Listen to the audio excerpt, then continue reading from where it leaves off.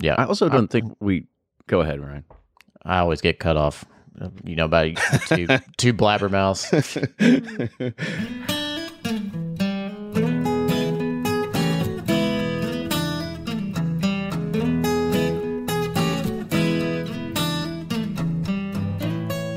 This is Bourbon Pursuit, the official podcast of bourbon, bringing to you the best in news, reviews, and interviews with people making the bourbon whiskey industry happen, and I'm one of your hosts, Kenny Coleman. There seems to be a growing trend in the whiskey world, and that's when you start seeing custom faces that you know and trust on a brand leave and go and start their own venture. Well, I mean, can you blame them? There's more opportunity, and you can own a piece of the pie. But could we see a growing problem where we see those brands actually struggle to take off? To help dive into this conversation, we invite Jason Calori of the Mash and Drum on the show. We kick off the show to learn more about Jason and how he built one of the largest whiskey YouTube channels out there. And then we talk about master distillers and other faces of brands leaving and what really motivates such a move. Well, I hope you enjoyed this week's episode. And now here's Fred Minnick with Above the Char. I'm Fred Minnick, and this is Above the Char. This week's not so much an idea as it is kind of like a letter to the editor. This one comes from Sterling, who writes me on fredminnick.com. I just wanted to reach out and thank you for the most recent Above the Char segment on allocation and frustration with the state of bourbon. I had become increasingly frustrated with the elitist attitudes about bourbon, flippers, and even liquor stores selling their allocations directly to secondary. Your segment was just what I needed to hear as I take a step back from bourbon to focus on my fermentation science degree with the hope that one day I will get paid to make good whiskey. Well, Sterling, I wish you all the best in that quest to make good whiskey, and I think a fermentation degree is definitely the way to go. I'd be curious, too, what are they teaching you all about food enzymes right now and controlling rye foaming? I'll be curious how many advancements have come in that wave since the 1980s. Anyway, I do want to address that a little bit more. So, obviously, we are all kind of in this world of can't get a bottle, want to get a bottle, and there's a lot of people who get frustrated.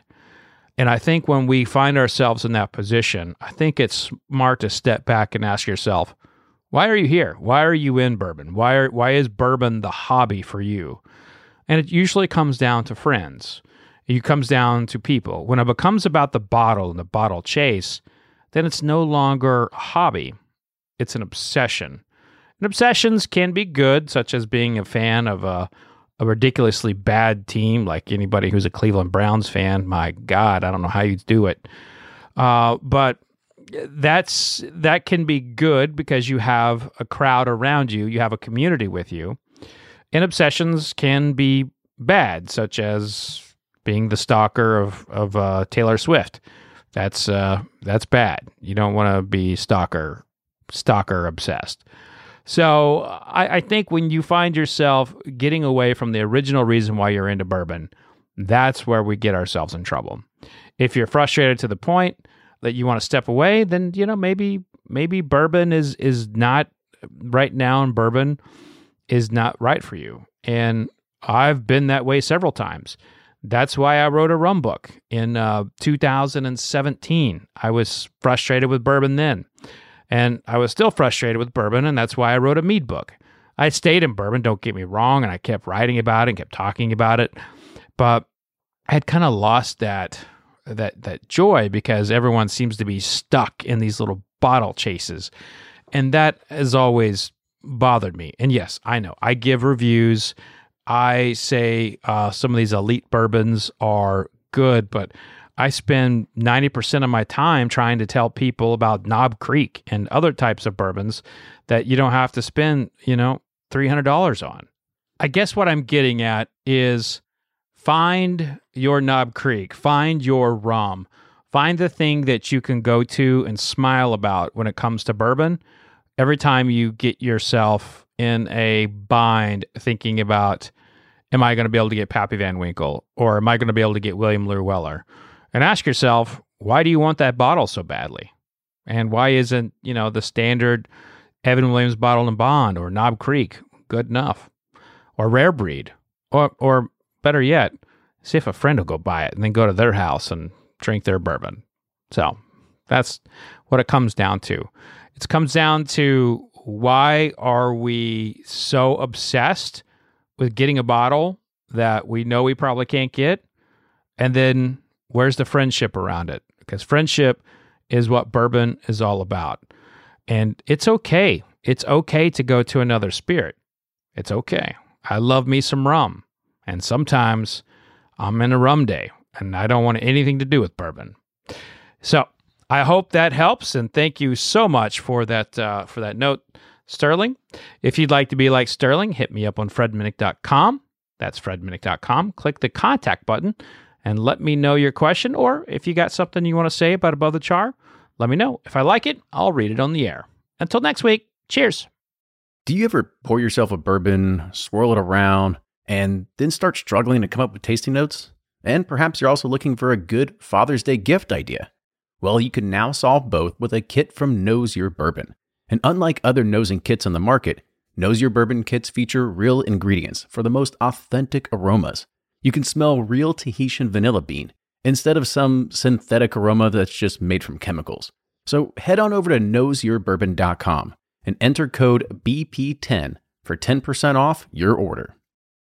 Ed Bly and Rising Tide Spirits are back again with a new release of Old Stubborn Bourbon. And this release of Old Stubborn is a premium hand marriage of 10, 11, and 12-year cask strength, barely filtered pot still bourbon. It comes in at a staggering 123.8 proof, and the flavoring grain for this one, which the last one was wheated, but this time it's now rye. Rich, sweet, and bold with a long finish that's sure to be another eye-opener. You can order online at Sealbox or thebourbonconcierge.com, and you can even purchase in person at Revival Vintage Spirits, and even now with very few select stores in Kentucky. You can get it now while you can, but be sure to do it because it's not going to last long. From their bar to yours, Chad and Sarah of the popular YouTube channel It's Bourbon Night bring you their favorite at-home old-fashioned mix with the new Elemental Elixir's Golden Hour Syrup. It's a custom-made syrup with notes of bold black tea, warm spices, and orange zest. All you need is your favorite whiskey and ice. No bitters needed. One bottle makes 16 drinks, so that's only $1 a cocktail before you add your own whiskey. They can also be enjoyed in other cocktails or spirits, mocktails, coffee, tea, and anything you can think of. It's crafted locally in Lexington, Kentucky, and you can get your bottle now at whiskeyambitions.com. And they're off for another Give 270 2020 Unicorn Raffle. Your $20 ticket gives you not one, but two chances to win from our lineup of 20 Woodford Reserve treasures, including the grand prize, the rarest unicorn yet, the Woodford Reserve Kentucky Derby 150 Baccarat Edition. Only 150 bottles were made and is just like the one the Derby winning owner receives. Quit horsing around and get your $20 tickets now at give270.org. Charitable Gaming License ORG 0002703.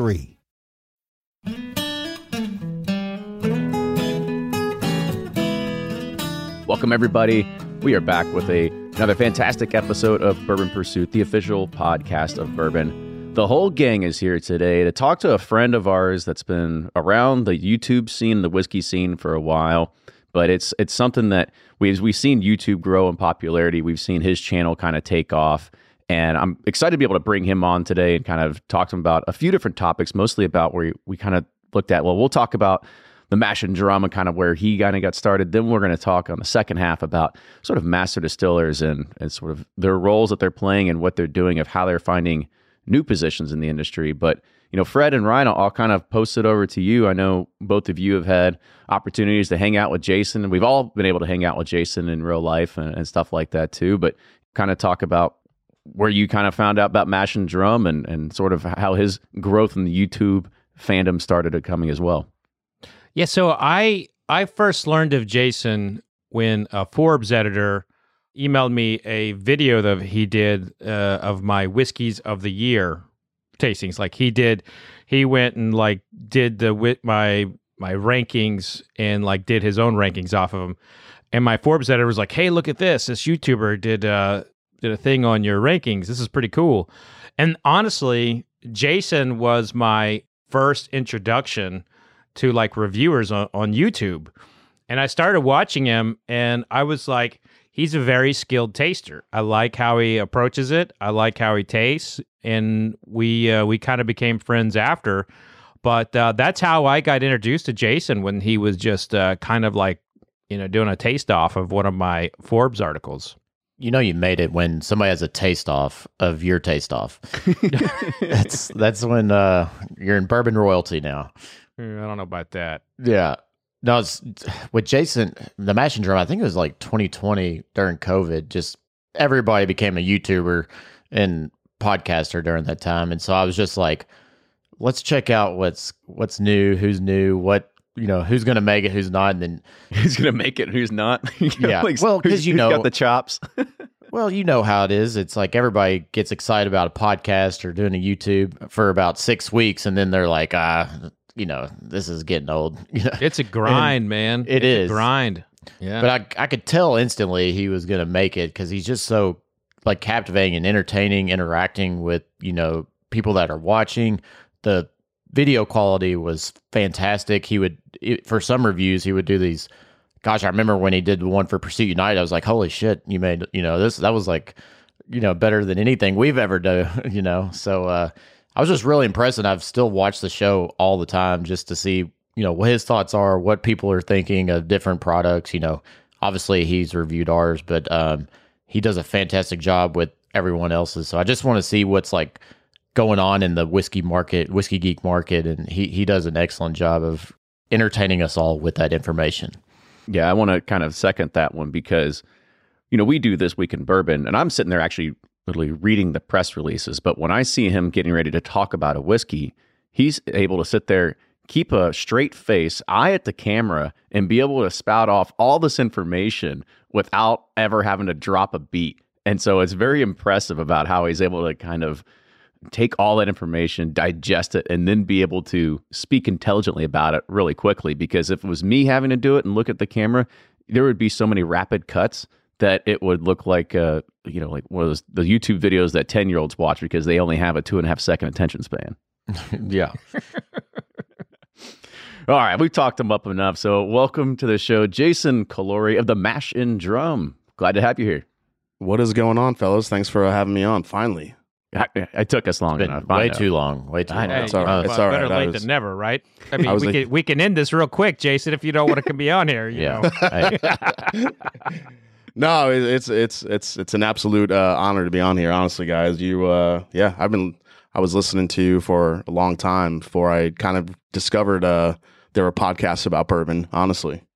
Give us a little bit of history about you, too, because you're the first time coming on the show, and I'm sure anybody that has been a subscriber to your channel, they're a member of your Patreon, they kind of know your background, but let's kind of introduce you to our listeners and our audience as well, where you grew up, how you started getting into whiskey, and kind of give us that journey. Yeah, I mean, not to make it too long-winded, I'm a New York boy, grew up in Long Island most of my life and lived in Queens before I moved here to Ohio. I moved here to Ohio for my job, but once I got here, honestly, I didn't really know a lot of folks. So I went to college. So it just led you to drinking? Is that what it is? Yeah. Well, I went to college at St. John's University in Queens, Jamaica, Queens, New York. And while I was there, everybody had their vices. They were drinking beer and, Jaeger bombs and all that fun stuff. But me and my buddy, we started getting into whiskey. And everybody talked about at the time, like, when you don't know anything, you're just like, oh, Johnny Walker Blue, that's the one to try. That's this expensive whiskey. And you're looking at others on the shelf. And we started drinking, Wild Turkey 101. And we started with that, started it on the rocks. And eventually, at one point, we were just hanging out. We were at a party and he just hands me Wild Turkey 101. But this time it was neat. And I tasted it. I'm like, wow, that's friggin' really good. What the hell is that? He goes, that's Wild Turkey 101 with no ice. Hold on, real quick. What age is this for you that you're sitting there at a party drinking 101 neat? Because it was a long time until I got to that point. Yeah, this is college. I was 18, 19, something like that. Yeah. Okay, so college 101 for me was definitely it was still the shooting, the kicking chicken, right? I mean, you're going to be taking that one back to have a fun time, not really enjoying it for the pleasures of what is bourbon. Yeah, so just as time went on, really didn't dive into too much more whiskey after that. I just kept trying, small brands here and there, just stuff that was available on the shelf. I wish I knew enough to buy a lot of that stuff that was probably sitting on the shelf. But as I went further, maybe looking at maybe 2012, 2013, go to a bar. This bartender, she's like, have you ever had anything at, barrel proof? And I didn't really know what that was. I'm like, what do you mean? She's like, well, this is, foolproof. It's not watered down. It's going to give you the most flavor. And it was actually a pour of Booker's. So tried Booker's for the first time, and that completely changed my perception on bourbon and like what bourbon could be and what it could taste like and the flavors and everything like that. So that's really what got me into it. And then just kind of by happenstance, I moved to Ohio. I really didn't know a lot of folks, and I ended up immersing myself, and I discovered this whole whiskey tube thing that was going on. Because even when I was first watching it, there was a good amount of channels out there, but not to the level that it got to during COVID. Do you remember some of the earlier ones that influenced you that said, I kind of like watching this? Yeah, I mean, honestly, I was watching Chad and Sarah over at It's Bourbon Night. I was watching Whiskey Tribe, Rex and Daniel, those two crazy guys. I was trying to even learn about Scotch. I was watching Scott and Bard at Scotch Test Dummies. I was watching the guys at Scotch 4 Dummies. And I'm sure there was a few other channels filtered in there that either had stopped producing stuff or that I was just watching, just trying to get some sort of an education. Because once I moved to Ohio, I just kind of immersed myself in it. And then obviously reading Bourbon Curious, a little bit of shout out to Fred there. And just learning about all the different aspects of bourbon, what goes into it, the people behind it, I just got hooked and I just started nerding out. And then I realized that nobody on these channels are really talking about the history and the people behind it. And that's really what engaged me into doing it. So I do have a design and a video editing background and a marketing background a little bit. So I decided, well, I don't really know too many people here. What if I kind of started my own channel? And then in 2018, the Mash and Drum was born. Where did the Mash and Drum name come from? So one of my favorite bars in Manhattan is an Irish bar called the Fife and Drum. I just kind of was like, I kind of like the drum aspect. For those of you that don't know me, I do play drums as well. I've been playing for over 25 years. And I wanted to incorporate, just the word drum into it. So I figured, bourbon mash and drum. Let's go with that. I felt like it was something different. It wasn't just like bourbon this or bourbon that. And, just something that would stand out a little bit more on YouTube. It sounds good. Yeah. Doesn't sound too bad. It's got a good ring to it. It's working.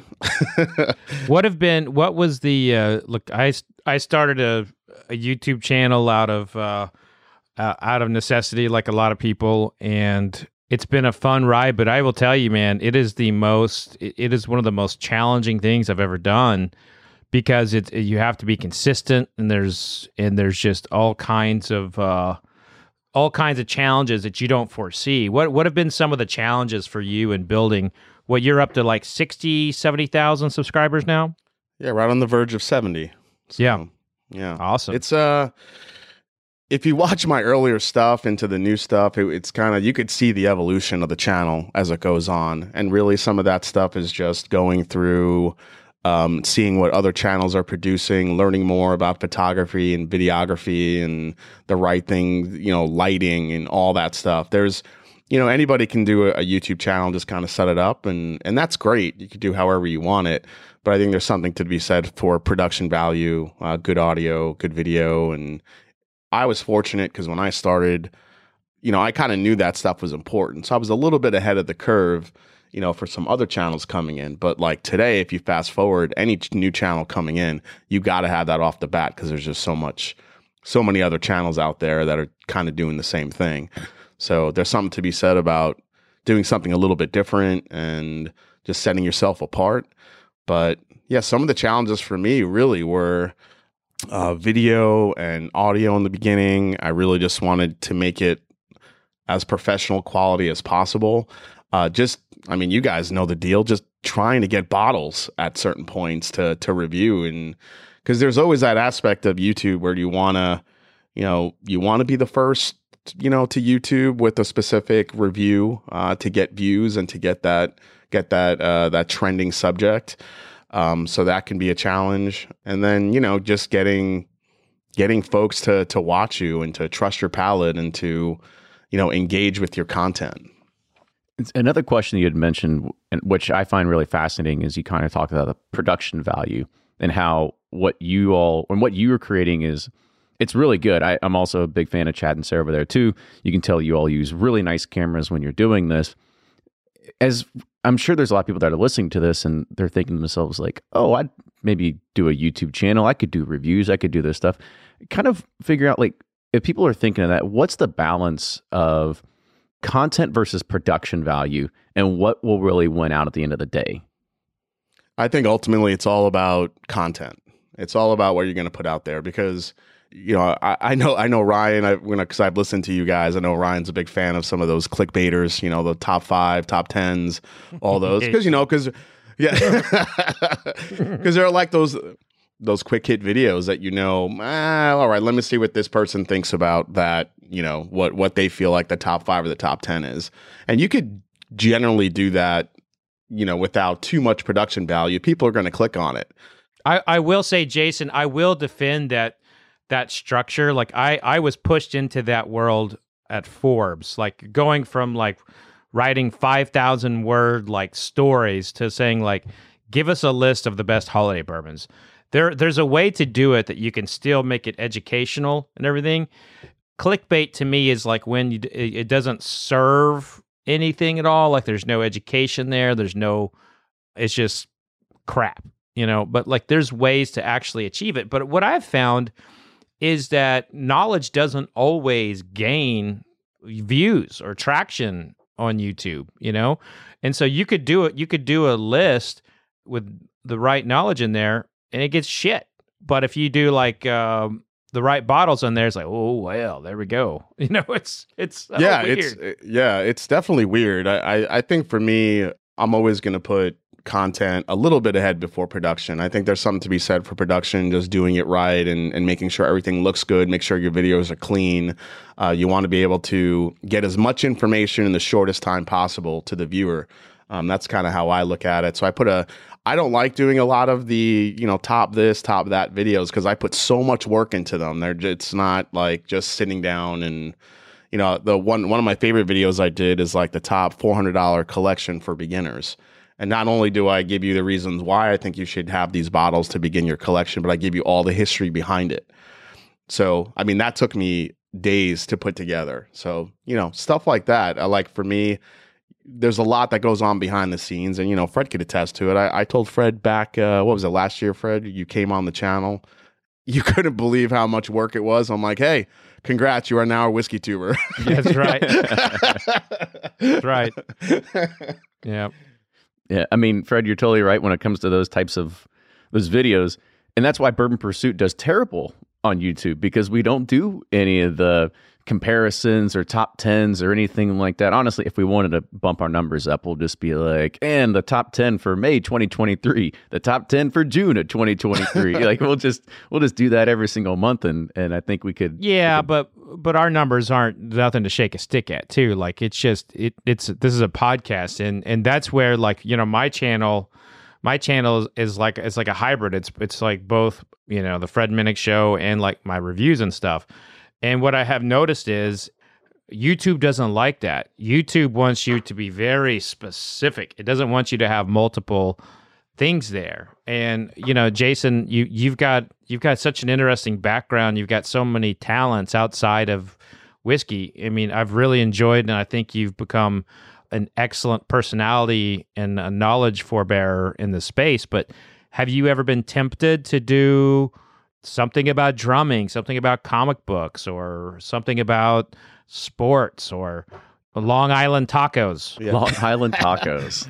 Deli meats. Yeah, the best. Capicola. That's what it is. Yeah. The gabagool. The Capicola. Yeah, the best pizza in New York. That's a channel in itself there. So I have. I've explored different avenues, like doing a podcast on top of this, just to talk about because certain subjects I want to take more of a deeper dive into, you know, very much like you guys, but it's just like, well, I don't think I need to do that. Bourbon Pursuit and others are doing that so well.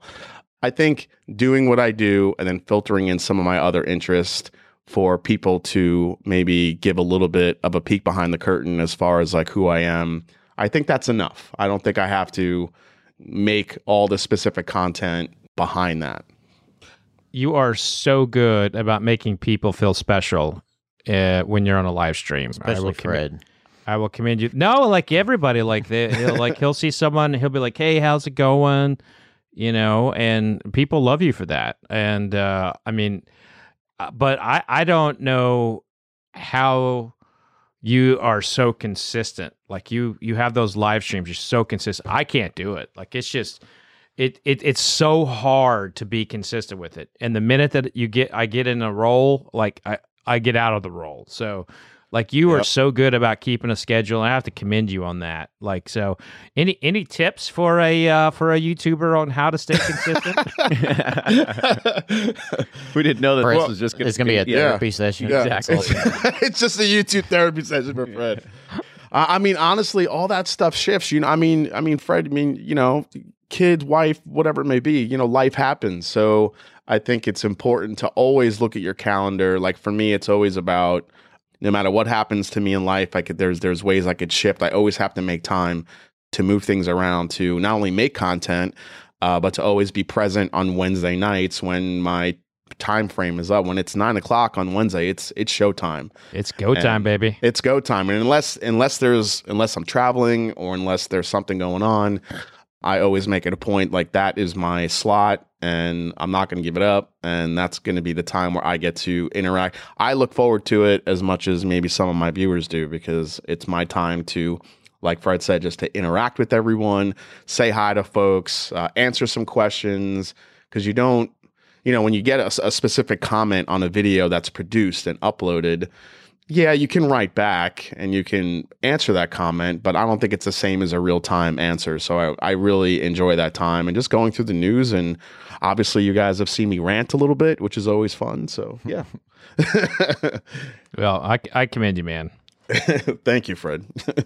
Another kind of question to bring up with that as well is that everybody knows that if you want to get into any kind of just media space whatsoever, you want to kind of be an authority, and it could be peanut butter, it could be pizza, it could be bourbon, whatever. I mean, whether it's a podcast, whether it's YouTube, everybody that's sitting here right now, we spend upwards of 15, 20, 30 plus hours a week just kind of create content, scheduling things, figuring out what is it we're going to talk about for the next 6 months, all that sort of things. And over time, when we first started, we didn't have the audiences. We had to build the audience. And I know that I remember when we started the podcast, there was also a feeling of burnout that was hitting us at one point because the ROI wasn't there. There wasn't money coming in. Audience wasn't growing. Did you ever have a hump or a hurdle that you had to kind of get over in regards of feeling like this is not going to go anywhere? I think I have that every year, at least once a year. Where I kind of hit that, you know, I mean, you can make content as long as you want and everything looks like it's going great, but it's kind of like the world of bourbon. Like, is that bubble going to burst or people going to stop watching? Am I going to finally bore someone to death, or will another channel come out that, you know, all my audience kind of gears towards that? You always get those thoughts in your mind. And for me, there's definitely a burnout point every year. I'm doing barrel picks. I'm doing this. I have a regular job. I have my family, I have my friends, and burnout is real. It's YouTuber burnout is real. And I mean, we just kind of went through, I put so much work and time into this, and I don't expect anything less. And I'm not going to sacrifice anything for the quality of my show and my programming and my content. And, sometimes I could get a little bit too much and I push myself too hard. And at those times you need to step back. You need to sometimes not only just give your brain a break, give your palate a break, reset, and then come back strong. But it doesn't matter to me because I feel like people are going to come and go. Viewers are going to come and go. You're going to have kind of like these empty subscribers that, you know, people will sub over maybe one video, but maybe they won't come back and view. I care about that core audience of folks that have watched me over the years, that have watched me evolve and are here to stay. And I always feel like no matter what I'm going through, no matter what wall I hit, they will always be there. And that's what I continue to make the content for. So that's kind of the motivation to get over those hurdles. It's amazing that you feel that every year. I mean, it hit us hard, I think, at one point where I said, I don't think that we can do this show anymore. I remember having that conversation with Ryan. I think it was, God, had been back in 2018 or something like that. Maybe, no, I had 2016, something like that. It was early on. But, ever since then, it just took, have incremental sort of wins that kind of keep you pushing to that next level, to kind of keep you going. And of course, when Fred joined the show, that was another kind of thing that said, okay, I think we're moving in the right direction here. There's those definitely those little wins that come out of it too. And now, Jason, they're like, shit, why did we let this asshole on the show? Yeah, So yeah, and I think there's little, you just get little nuggets of like motivation. Yeah, like you see other channels and maybe they're growing faster than you are, and it can be frustrating. It's like, yeah, but I'm doing this. Is it just because they're just doing clickbait videos every week, or is it something else? Am I doing something wrong? Should I be doing more of that? And you kind of question yourself. But it's always like those little little nuggets of motivation that you get from viewers, just to say, hey, look, I love what you're doing. Don't change what you're doing. I hope you keep doing it. And when I get to talk to guys like you and Fred and other people in the industry saying how much they enjoy the channel and the direction it's going, that's all I need. That's all I need to keep it going. Dude, I'm telling you, man, just to throw it back at you, like, to keep it up. You impressed me, back in 2018 when you did that Forbes thing of what I've tasted. You really did impress me with that. And you impressed my Forbes editors, which they don't get impressed about anything. So you've got a natural. They've never skill talked with about us, by the way. So you're already ahead of us. Yeah, I mean, it's true. But you have a natural skill at this, and people like you, and you've dedicated time to it. And I don't know. I think you are genuinely really, really good for bourbon. So anytime you find yourself getting discouraged, just pick up the phone and call Kenny. He's a good therapist. Yeah, and I will. And two, I've had countless CEOs or master distillers or this and that say they're a huge fan of your show and they really value, your opinions and stuff as well. And oh wow, it is easy. I've never heard that. That's pretty cool. Brian Tracy of Sagamore, he texts me all the time like, "Have you watched Jason's video? This and that?" And I'm like, "Not yet." And no, he just sings your praises, and the folks over at Barstow Bourbon Company as well. But we fall in that same trap too of the comparison thing. Like, you scroll through, you say, "Oh my God, I got 400,000 views on a video, and we have like 4,000. What what do we do wrong?" But I think having that, those loyal fans and like meeting them and talking to them, they'll say like, "Oh, hey, you really helped I hate my job, but the commute there, I love it because I listen to you all," or this and that, or my Wednesday nights, that's my time to decompress and hang out with Jason, or whatever. So that's what definitely keeps you going. Yeah, and I mean, I know you guys know it as well as I do. Like, whether it be Whiskey Tube or podcast, I know Fred has learned this very quickly, that the Whiskey Tube community, just as a whole, it's a very small part of the entire YouTube landscape. But that part that we have, it's extremely strong. It's tight knit. There's some amazing people that are all built into that community. And I think, it's my job, it's other channels' job to continue to grow it and to protect it. And I think that's what we do. Jason, besides present company excluded here, I know you've had a lot of different guests on your show, from distillers and blenders and everything like that. Kind of talk about some of your favorites that you've had on.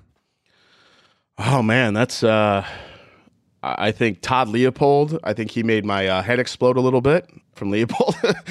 Leopold Brothers. His knowledge and what he went into was just like insane. Everything for that 3-chamber rye. Yeah, that was an insane. I mean, he went stuff beyond that too. That was just an insane conversation where I had to go back and take notes, because some of the stuff he was saying was so beyond where I thought he was going to go, go down that rabbit hole. Nancy Fraley, of course, she is always an amazing. I mean, we literally sat on my live stream and we blended a cigar blend together. She sent me samples. She's like, "This is how it starts. This is what I do. This is how it ends." And, mind blown. It was amazing. I watched that entire video when learning how to blend. I was like, Nancy Fraley's on. I'm gonna Yeah. watch it. I didn't watch it live, but I watched it after the fact. It was fantastic. Yeah, I mean, just like dropping one little, eye drop of something, how it completely changes it, and then how she has to scale that up. I'm sure Ryan learned a lot, took a lot of notes from that one. And oh yeah, that was extremely valuable. So I appreciate you doing that one. Yeah, I mean, who else? I mean, Jackie Zykin's been on a handful of times. She was just on to talk about her new venture, and yeah, there's just been so many. It's hard to. Obviously, Fred's been on. I gotta give Fred some love. I mean, Fred's been. He helped kind of come on. We did it back to back one night, which we got a ton of views, which was great. That was a lot of fun. Yeah, we got to do Mash and Minnick again sometime. Yeah, at some point soon. Yeah, when you get more consistent, let me know. And you don't even want to know the shit that Kenny has to deal with just like getting me to show up. It's I am a thorn in his calendar side, my friend. Yeah, and I think that'll kind of lead us into the sort of the next phase of this discussion, and kind of talking about master distillers, some blenders, some key faces of a lot of these organizations, and how they're leaving to go and do other things. And you had mentioned Jackie. There's other people that come to mind.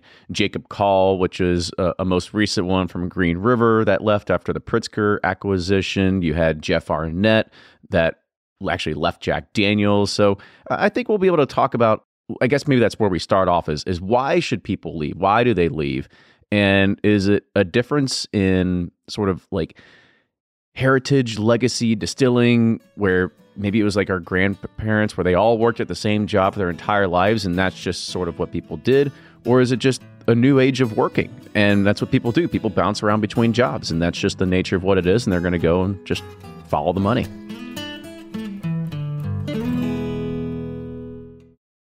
Shopify's already taken the cash register online, helping millions sell billions around the world. But did you know that Shopify can do the same thing at your retail store? Give your point of sale system a serious upgrade with Shopify. Shopify's point of sale is your command center for your retail store. From accepting payments to managing inventory, Shopify has everything you need to sell in person. And with Shopify, you get a powerhouse selling partner that effortlessly unites your in-person and online sales into one source of truth. Track every sale across your business in one place and know exactly what's in stock. Connect with customers in-line and online. Shopify helps you drive store traffic with plug-and-play tools built for marketing campaigns, from TikTok to Instagram and beyond. And get hardware that fits your business. Take payments by smartphone. Transform your tablet into a point-of-sale system or use Shopify's point-of-sale Go mobile device for a battle-tested solution. Plus, Shopify's award-winning 24/7 help is there to support your success every step of the way. Do retail right with Shopify. Sign up for a $1 per month trial period at shopify.com/bourbon, all lowercase, and go to shopify.com/bourbon to take your retail business to the next level today. Shopify.com/bourbon.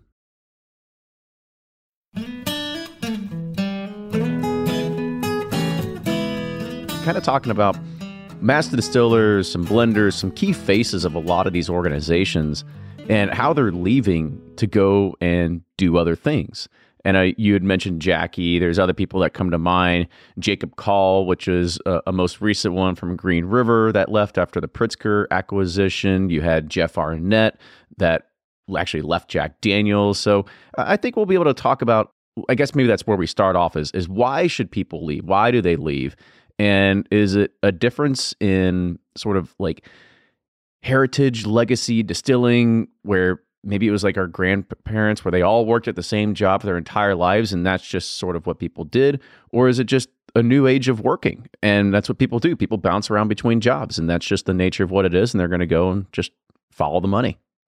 Well, Kenny, when you look at the role of master distiller, that's essentially a brand, a company making a person a face of their product.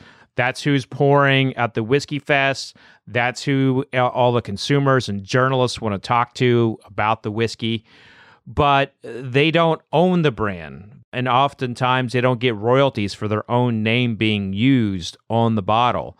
And so there's as whiskey has grown, there has been this increased belief by some of the people inside the distilleries that money's not getting passed down to the right people. There was a very prominent master distiller 5 years ago was making $75,000, and that person was everywhere all the time. And then, there's another company that their master distiller, they really value them monetarily.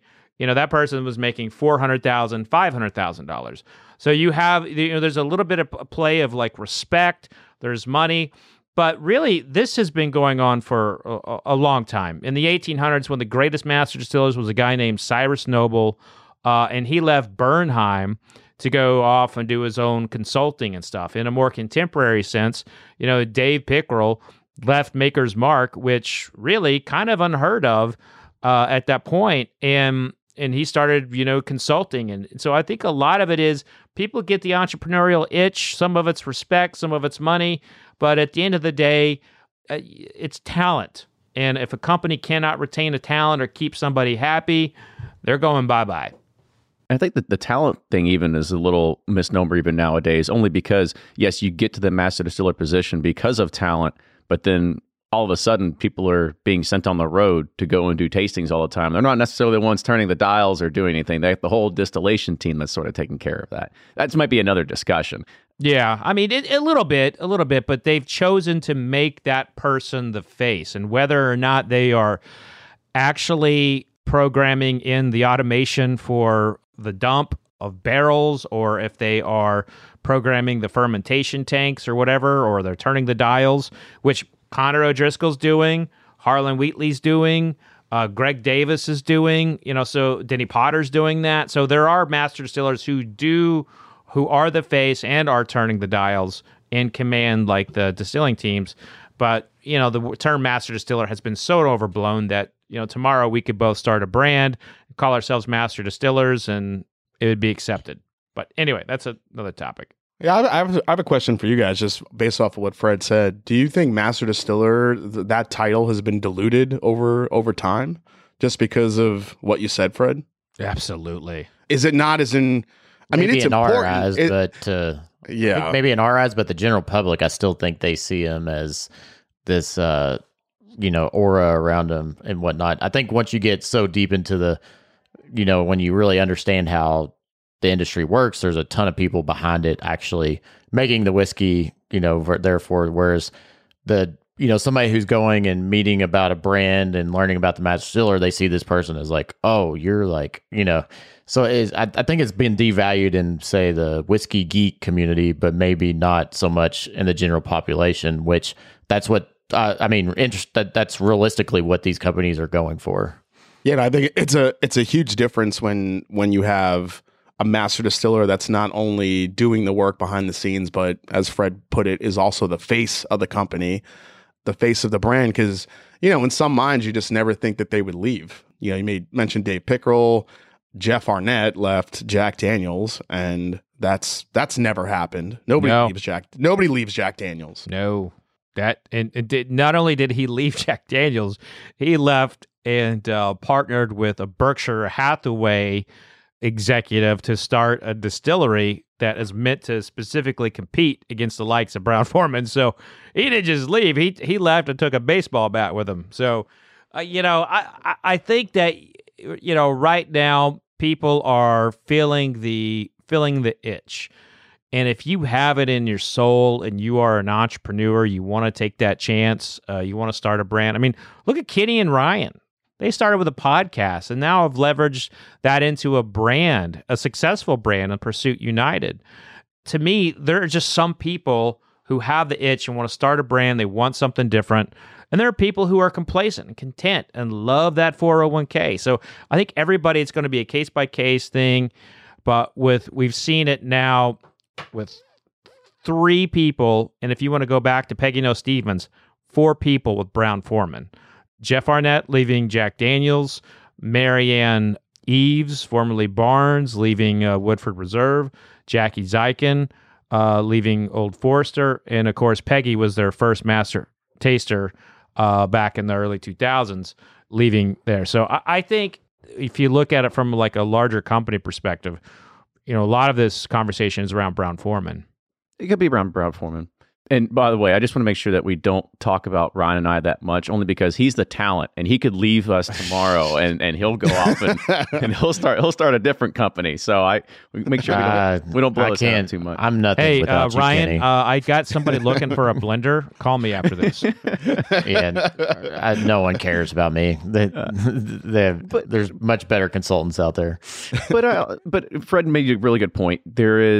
There's this sort of mentality you have to have. You have to have that itch. You have to have that entrepreneurial spirit, because let's look at somebody who hasn't left that could go and do their own thing, which is, of course, pretty much all the Russells, right? They have everything going on at Wild Turkey. Their names are all over the label, yet they are just salaried W-2 employees like everyone else. But could they leave tomorrow and go do their own consulting, their own brand building? Absolutely. I don't know what kind of non-competes they have going on, but that's one of those things that I look at and I go, wow, that's something that they could really leverage their names with. And that's what everybody else is kind of doing. They're leveraging their name to go and create an opportunity, especially when we start seeing the rise of bourbon that's still in this hockey stick growth kind of pattern. And you've got to be able to make that change. You got to have the balls and make the leap is kind of what it comes down to. Yeah, one of the things that came out from the Bulleit turmoil, so some backstory here. There was some lawsuits back and forth between Tom and Hollis Bulleit, and a lot of things became public. One of them was that Diageo was giving Tom Bulleit a very healthy royalty, $20 million a year in royalties or something like that. And I've always wondered, are the Russells getting a royalty from Campari to keep them there? But then, like, you talk to them, and you just like, they just like this lifestyle. You know, Jimmy just loves Anderson County. Eddie knows everybody there. I think they're a bit of an outlier. They're going to be, a comparable one would be The Nose. The Nose would be a good one. And I just think that those parent companies have invested in those people, and I think they've made it hard for them to leave. Yeah, I think I agree. I think the Russells are definitely outliers. Wild Turkey is probably my favorite brand in the world, and there's just something about Jimmy and Eddie and them being there, being able to walk in and be accessible at points going to Wild Turkey. I finally met Jimmy Russell for the first time just this year. All the times I went to Wild Turkey, I kept missing him. I literally walked in, he's at the gift shop eating barbecue. So I was like, well, there he is. He's just sitting there eating barbecue, and literally I was having a conversation with him, and I literally kind of shed a tear. He reminded me a little bit of my grandfather, and I'm just like, man, this guy is. I could see why this brand is so special to so many people. But yeah, I mean, to kind of go back to Jackie Brown-Forman. I mean, she said as much on my show that it was more of for her. It was a creative thing.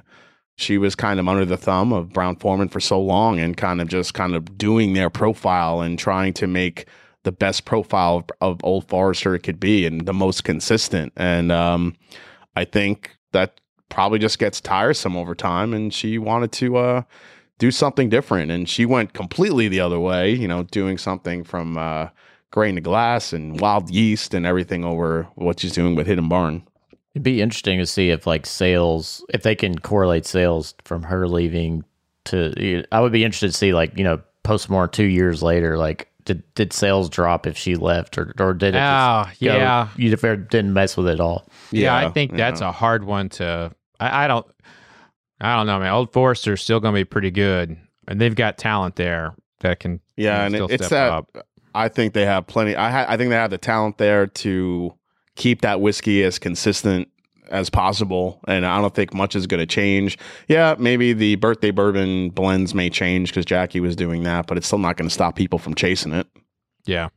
I think the other thing to look at as well is let's look at other people. I haven't had a chance to try Jeff Arnett's release of Company, I think it was. I know that we've had an opportunity to be able to try some of the stuff from Sweetens Cove, right? So looking at stuff that Marianne did. And I guess to kind of position this is not to say oh, what do they think or anything like that. It's you have to use what's available in the market. And for a lot of people, they were like, oh, you're overpaying. You're paying $200 for some more George Dickel stuff. And so there's a lot of pushback from that. Now, when you see that, do you feel that, well, is it not fair to people like Marianne and others because they're just basically having to go with what the market has available and not necessarily just go and look at the stocks of warehouses that were at their past places, but instead they're now dealing with a company. They're the third party. They're not the ones that own this brand. They're the third party that they're the ones that say, hey, I've got this thing. I want you to be my blender. And that could be for Nancy Fraley. It could be Marianne. It could be a lot of different people that kind of just go off and just do their own thing. Yeah, I think that's a great point, Kenny, because I think a lot of the blenders or the master distillers that leave and they go do something else, whether it be consulting or blending for someone else, they can get wrapped in on a negative thought process. Like, you left and now you made this. This is your fault. How dare you charge me $200 for more George Dickel stuff? And yeah, is that unfair? I think so. I think they could get a bad rap at times, but at the time, they're not the ones doing pricing strategy. They're just blending it for the brand. And I think they get kind of wrapped up in all that, unfortunately. So I'll come at it from a little bit different angle. I know the consulting world pretty well, and I know all the players in it, and they all have the option of saying, don't use my name. And if the brand is allowed to use their name, they get more money. And so we are in the world of everybody criticizing everything, to include us criticizing whiskeys, to include people criticizing us for criticizing whiskeys, who also get criticized for over criticizing us. So it's just the world we're in. And if you make the decision to put your name on something you consulted on, you gotta accept it. That's just it. Nancy Fraley has never shied away from any criticism. She will get in that Facebook feed and she will comment back very kindly, but it can create like an open dialogue as well. In terms of pricing, look, man, Sweetens Cove's got a lot of celebrities connected to it. That's right. It's true. The line's pretty long. There's a lot of zeros there. So there's a lot of pockets that need to be filled there. But then they came out to their credit. They came out with the $50-$60 whiskey in Kinnessy, and I think that's better than their 13-year Dickel. And that, to me, that shows Marianne's talent over just having some access to really good barrels. And I think that there is criticism can be good for blenders because it helps them see how the market is reacting. But people make a choice in that consulting relationship as to whether or not their name is used. And I think for Marianne Eaves, it was a little bit unfair, for her too, because she was just coming off her big appearance on Neat, where they really took a deep dive into like her background and being the first like woman master distiller, in years. And then all this work she was doing behind the scenes at Castle and Key to revive that brand, and Old Taylor Warehouse, the history behind everything that they kind of built up in that documentary. And then lo and behold, a few months later, she leaves, and then she releases a blended celebrity whiskey, which I think some people just, I don't know, I think they kind of threw him for a loop a little bit. But at the same time, it doesn't diminish her, her skills as a blender at all, at least in my eyes. Everybody who's in her shoes is used to it, and she's got several clients. She's got a rum out. She's doing great. Incredible story. So another question I'll kind of pose at you, and I think Jason, you kind of hinted at a little bit earlier too, is as somebody goes and tries to figure out, all right, well, we have one release, we got two releases, we got three releases, and if one's decent, if another one bombs, like how long can the market react to it, and how long can your tale of having a name still kind of be behind that?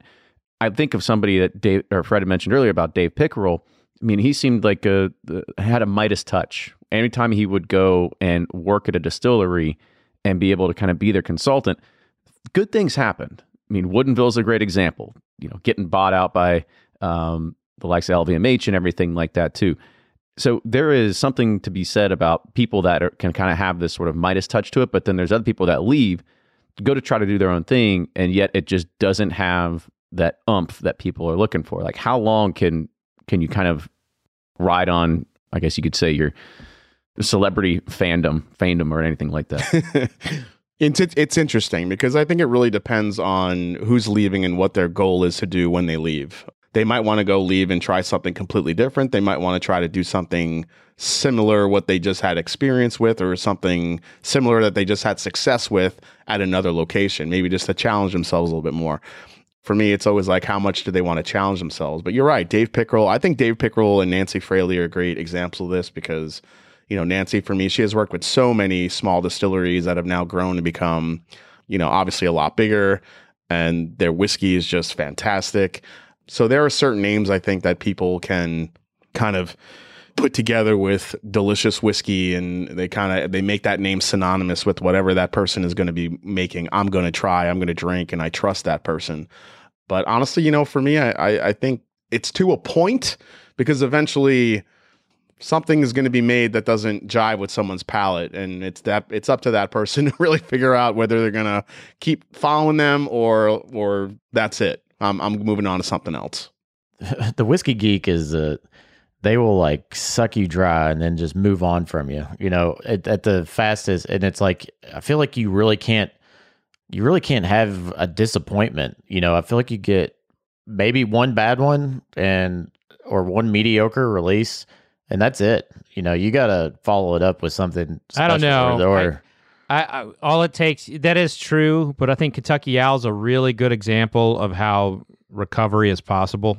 I did not think that we'd be talking about Kentucky Owl after they went to Stoli, and then there was a miss and a miss and a miss, and then they had a hit, and then suddenly the taters are lurking in the bushes again for Kentucky Owl.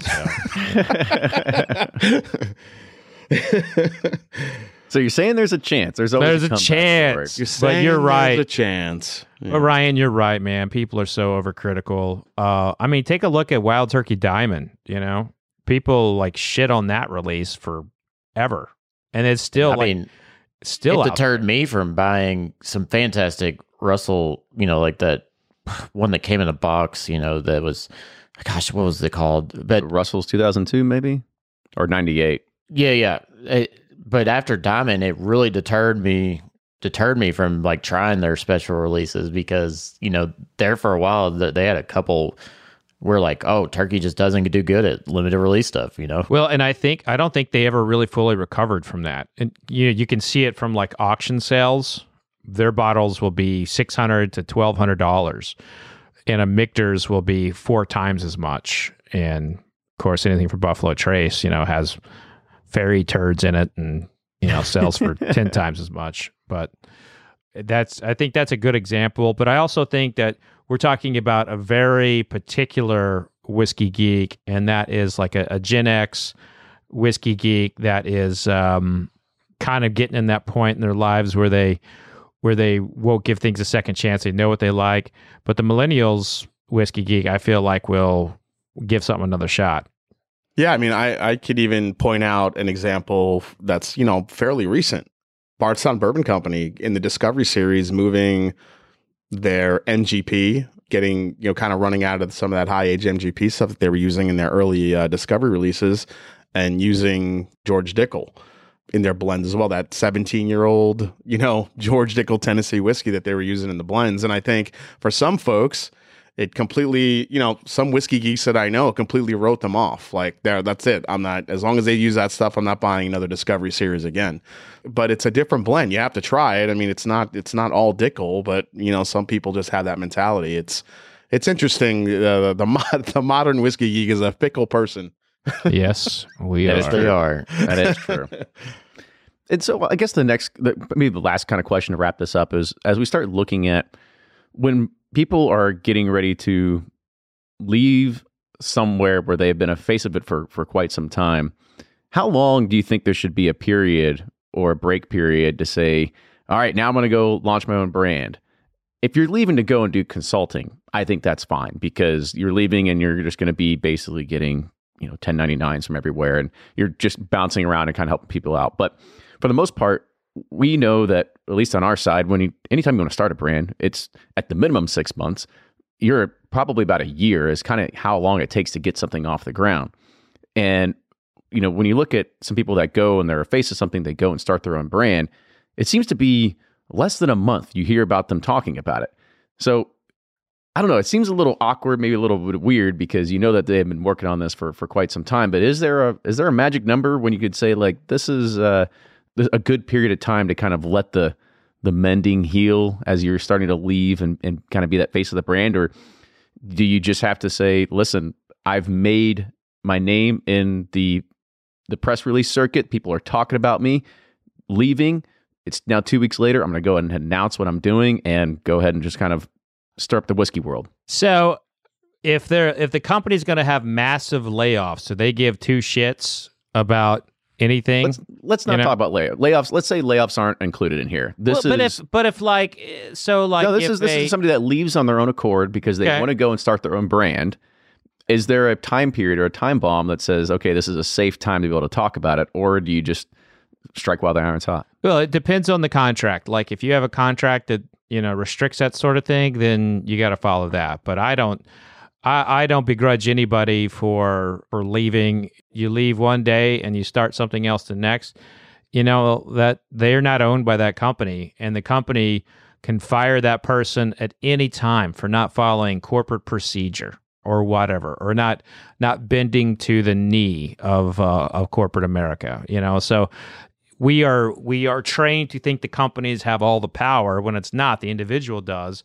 And if the individual on their own time is setting up their own business, as far as I'm concerned, as soon as they step out, they can start it. Now, if they're doing it while they're getting paid on, like they're at said distillery and they're using said distillery computer equipment to start their own business and all, that's a problem. But I see, yeah, I see look at no that Google issues. History. Yeah. I see no issues whatsoever with like starting it the next day, only because I believe in the individual over the company. Yeah, just to look at it from in the world we live in now. I mean, Fred alluded to it earlier. We're here to criticize and look at the news and press releases every single day. I mean, if it was me, I would say something as soon as possible, just because you want to keep relevancy, you want to keep your name out there. As long as I have no corporate heads restraining me, I'm going to tell you, I'm going to just to keep my name out in the news, and with the 24-hour news cycle nowadays and getting everything out there. And I mean, I think it's important to let people know as soon as possible, just for because there's a personal brand that's attached to your likeness that I think that you want to keep and you want to hold, and you don't want to wait too long for people to lose that. Yeah, because people move on fast from things. Exactly. And as long as they're not using like the company resources or company time, obviously, they're employees, and so they're not expected to be that 100% of their time, and so as long as they're not in their lab blending out the other XYZ using hydrometers and stuff. I brought these other barrel samples in. I don't know where they came from, but yeah. Let me just roll this barrel off of that truck and put it on mine, Yeah, exactly. So as long as I think you got to strike while it's hot, because people will move on fairly quickly. As Ryan announces, he's moving on to become a blender of his own company. I'm only kidding. After this episode, Jason, we have to tell the news. He's starting a new bourbon blending podcast with Mash and Drum. Kenny, it's just you and me now. Yeah, they won't last 6 weeks. Oh! Damn! Right. Well, I know I'm not that good at spreadsheets like probably Kenny is. Oh my God, you have no idea. This man could write a book on spreadsheets. It would be in spreadsheet form. I just got a presentation on my email, the state of Bourbon Pursuit. I meant to text you about that, Ryan. I'm like, all right, here we go. How did he do this already? Yeah. I'm always thinking about you all. It's impressive, Kenny. It's really impressive, and it's sad. It's a sad thing because my life, I'm a mess comparison. So. Same here. Well, anyway, back to kind of topic there. I just want to say you all gave really solid answers, and I, the more you think about it, yeah, you have to agree that corporate America doesn't care about anybody, and you've got to look after number one at the end of the day, and that's you. And so going off the next day and making that announcement, I think it is a very valid thing to be able to do, as long as to echo what everybody said already, you're not doing it on the company dime, you're not doing the company equipment, you're not rolling off barrels from one truck into your truck, whatever it is, That'd be a problem. But this was fantastic, getting to know more about Jason and tackling a subject that I think that we've kind of been pondering on for a little bit of what happens when people, the face of a brand leaves, and what does that really mean to them? What does that mean to the other company and everything like that? So it was good to kind of know about that. And I'm just glad that as we started going through this, I wasn't the only one that had a sensation of burnout as we started creating content and building channels and building everything like that, because it's good to know you're in good company. Yeah, Jason hides it well. I'll say that. He hides it well. Yeah, it's a real thing. You have to kind of just, stay at your own pace, and I think your mind and your body tells you when it's time. Like you need a little bit of a break, but it's really, like I said, it's the community of guys like you and everybody else that just keeps everything going. So gotta love you guys for that. Well, give everybody a plug about where they can find you, and your favorite cheese. I'm just kidding. You don't do that. It's actually Manchego. That's my favorite cheese. Oh yeah, La Mancha, baby. Yeah. So if you guys, if you haven't found me yet, you can find me on the Master and Drum on YouTube. You can check out my Patreon, the Master and Drum. You get access to some of my select single barrel picks. And yeah, I go live every Wednesday night at 9 p.m. Eastern Standard Time. Definitely join in on one of the live streams and see what all the fun is about that we're talking about today. And and I release about 2 to 3 reviews a week on top of that. So hopefully you subscribe and enjoy the content. I appreciate you guys having me on today. This was so much fun. Yeah, long overdue. Way too long. Yep. That's very admirable. 2 to 3 different videos plus a live every single week. You're constantly crushing and putting out content, so that's great. And so make sure you follow Jason over the Mash and Drum. Follow us as well, Bourbon Pursuit, on all those different socials. And if you like the show, tell a friend, share it, leave a review, whatever it is. We'd always appreciate that. Well, but with that, cheers everybody. We'll see you next week.